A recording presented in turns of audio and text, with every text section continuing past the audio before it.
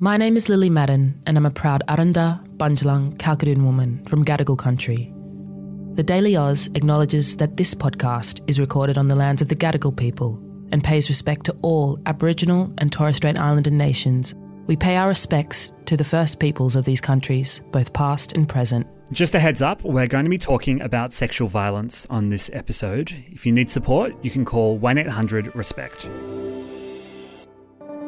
Good morning and welcome to the Daily Oz. It's Wednesday the 12th of July. I'm Zara Seidler. I'm Sam Kozlowski. Over 40 signatories are calling for a new government body to address sexual violence on campuses.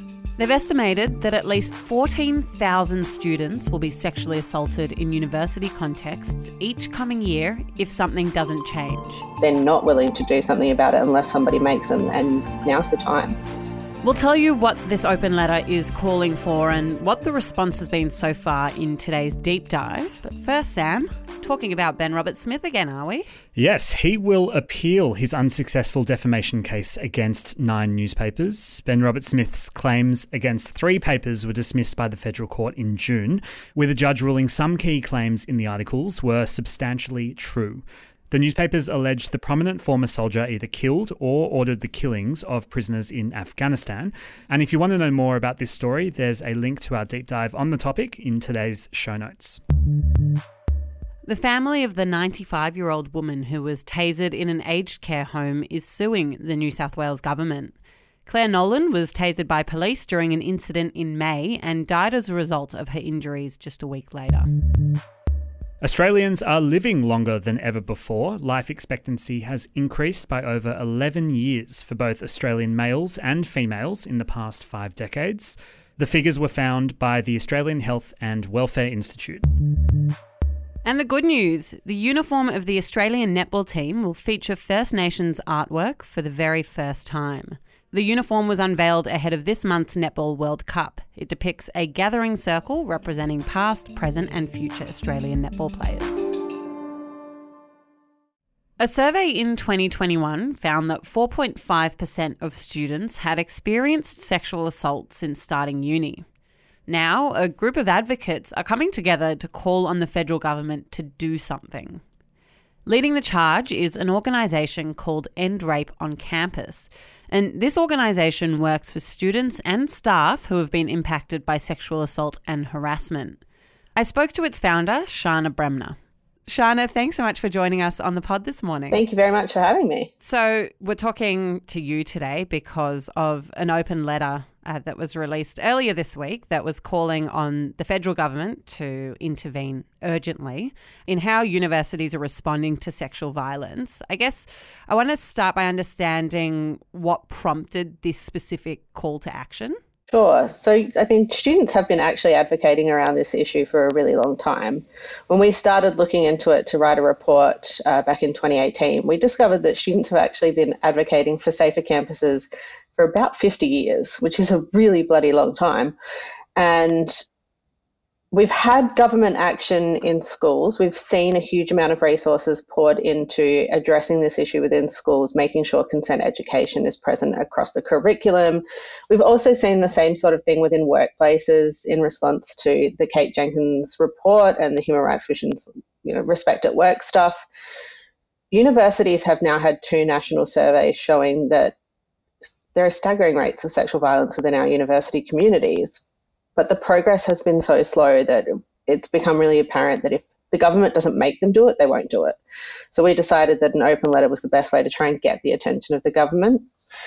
And hopefully we've done that. Why do you think that the rate of progress in universities has been so slow? I mean, you're comparing there to schools and to workplaces. Why are universities somehow left out of this progress? There's a really weird, view of universities. Legally speaking, there's legislation that protects young people in schools. We have child protection laws there. We have workplace health and safety laws that protect people in workplaces. Uni students kind of fall into this legislative black hole where there's actually no legislation that protects their rights. So I think that plays a big part of it. But universities in Australia are largely self-regulating bodies. They don't have a whole lot of oversight. So it means that nobody's really keeping track of them. There's nobody keeping an eye on them. So they've been allowed to get away with not addressing the issue. So we decided that, this was something that is clearly a problem. They're not willing to do something about it unless somebody makes them, and now's the time. You're referring there to the rates at which sexual harassment, sexual violence is occurring on campuses. I mean, I'm a couple years out of uni, but I even remember hearing about this while I was there. Can you just outline how big is this problem? So the last National Student Safety Survey was run in 2021, and the reports released last year showed us that 1.1% of all students studying at universities across Australia at the time the survey was conducted were being sexually assaulted within a university context. So that was a context whereby the university was directing or involved in an activity on campus or off campus. And 1.1% of all students sounds really, really small, right? It sounds like it's not something that's a huge problem, but there were 1.3 million students studying at Australian unis when that survey was conducted. So that works out to 14,300 sexual assaults a year within a university context, or 275 sexual assaults every week, which is a huge amount. And when you think about the fact that that survey was actually run when fewer than 2/3 of all students were taking their classes on campus because of pandemic lockdowns, we'd expect that 275 figure is actually a really low ball figure, and it would be much higher in reality. So then what is the answer here? What are you calling on the government to do to try to lower those numbers, or, hopefully to make them go away altogether? What do you see as the move forward here? What we think needs to happen is for the government to intervene to put requirements on universities to actually implement expert-led, best practice, developed, really consistent prevention education across the university sector, because we're just not seeing that. Are there any unis that you have seen in Australia that are really doing that already? There are some that are rolling out online modules. One called Consent Matters is particularly popular, but the feedback we get from students is it's not reflective of their experience. Some students were able to just click through to the very end of that module without answering a single question, and it told them they'd completed it. In some universities, it's only students living in residences that have to complete that. So it's a really uneven kind of approach across the sector. And we think to actually address this issue, it needs to be much more structured and much more even across every university and every student. And in the response space, we're seeing university responses to sexual violence and reports of sexual violence that just haven't improved in years.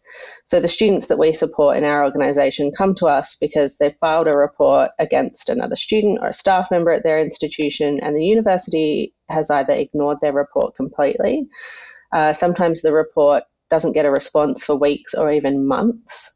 And in most instances, students are told they can't find out the outcome of their report. So they don't know whether the person who assaulted them is still on campus until they see them there. And obviously that's a terrifying thing. And is that because of some internal protocols at these universities? They'll claim that it's due to privacy, but obviously if you're fearful for your safety, if you're too scared to go to class, how does one person's privacy outweigh that? So it's unfortunately a situation where once you've filed a complaint with your university, in a lot of instances that complaint becomes between the alleged perpetrator and the university. As the complainant, you get cut out of the process completely. And so what mechanism would actually change this? Yeah, so we need them to actually have minimum standards that are met, because we don't have that right now. There's no requirement on universities. And what does that mean? Well, we would like to see those minimum standards include things like timeliness requirements. Like, don't let a complaint drag out over weeks or months. That's just unhelpful and unfair. It would need to have really clear guidelines on safety measures in the interim. While you're investigating a report, what are the things you're doing as a university to keep those students safe on campus so they can keep going to class, keep learning, hopefully eventually graduate? And then we would really love to see guidelines around the sanctions that are handed out to offending students and staff, because those, again, are really uneven. We can see people who have been found guilty of misconduct within the university system, and they might get a note on file as the response from the university, which is nothing. That's not even a slap on a wrist. That's less than a slap on a wrist. So we would really like to see guidelines set so that universities are held to a certain standard, especially because they're getting billions of dollars of taxpayer funding every year.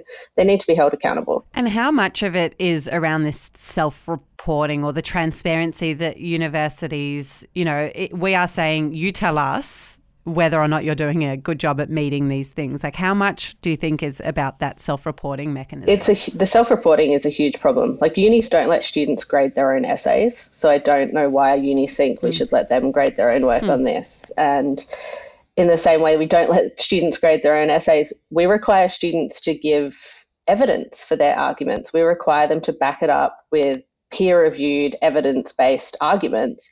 We haven't seen that from universities on their work on this issue either. So there's no way of us right now testing their claims. So the university sector will claim they've rolled out hundreds of initiatives to address this issue. We can't test that at the moment because nobody's reporting it and there's no independent monitoring of it. And this open letter that you contributed to was addressed to the federal government. And have we heard anything from the federal government in response? I mean, this ultimately falls in kind of a few jurisdictions, but what have you heard from them? We are hopeful that Minister Clare, the Minister for Education, will actually address this issue in his upcoming National Press Club address on the 19th of July. So right now there's a big review of the entire university sector happening, which is the university's accord process. And it's our understanding that he'll be delivering an interim report from that process on the 19th. And we're really hoping that this will be addressed in there. And what about universities? Have you had any response from any universities who have said, you know, we are here and happy to do what it is you are saying in order to better protect our students? Unfortunately, no, but that's probably not surprising. Universities have made grand promises on this in the past. Following the 2017 Human Rights Commission report into this issue at universities, 39 unis across Australia made these promises and agreed to meet a suite of recommendations. And we're actually yet to see any university come out and say, yeah, we met all of these recommendations from 2017. It's an issue that they just don't think they need to address anymore, I think. Shana, thank you so much for your time today. Thank you very much for having me. TDA did reach out to the Minister for Education, Jason Clare, for a response on this issue.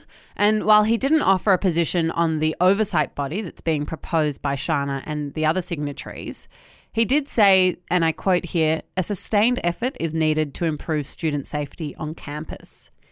He also said that concerns around student safety have been raised with the panel reviewing the university system. And as Shana mentioned, we are actually expecting an interim report from them in the coming weeks. We also reached out to Universities Australia, which represents a whole host of unis here in the country, and Chief Executive Katrina Jackson got back to us and said that Universities Australia had launched a world-first sector-wide Respect Now Always initiative back in 2016, and that this had set in motion the development of new measures at universities across the country to actually prevent and better respond to sexual harm. Katrina Jackson added that the policy frameworks and good practice guides and other resources that have been developed in conjunction with experts, and that Universities Australia will continue to work with individual universities to combat sexual harm on campus. Thanks for listening to this episode of The Daily Oz, and a reminder that if you or someone you know needs help, you can call 1-800-RESPECT for 24-hour sexual assault, family and domestic violence counselling. We'll be back again tomorrow. Have a good day.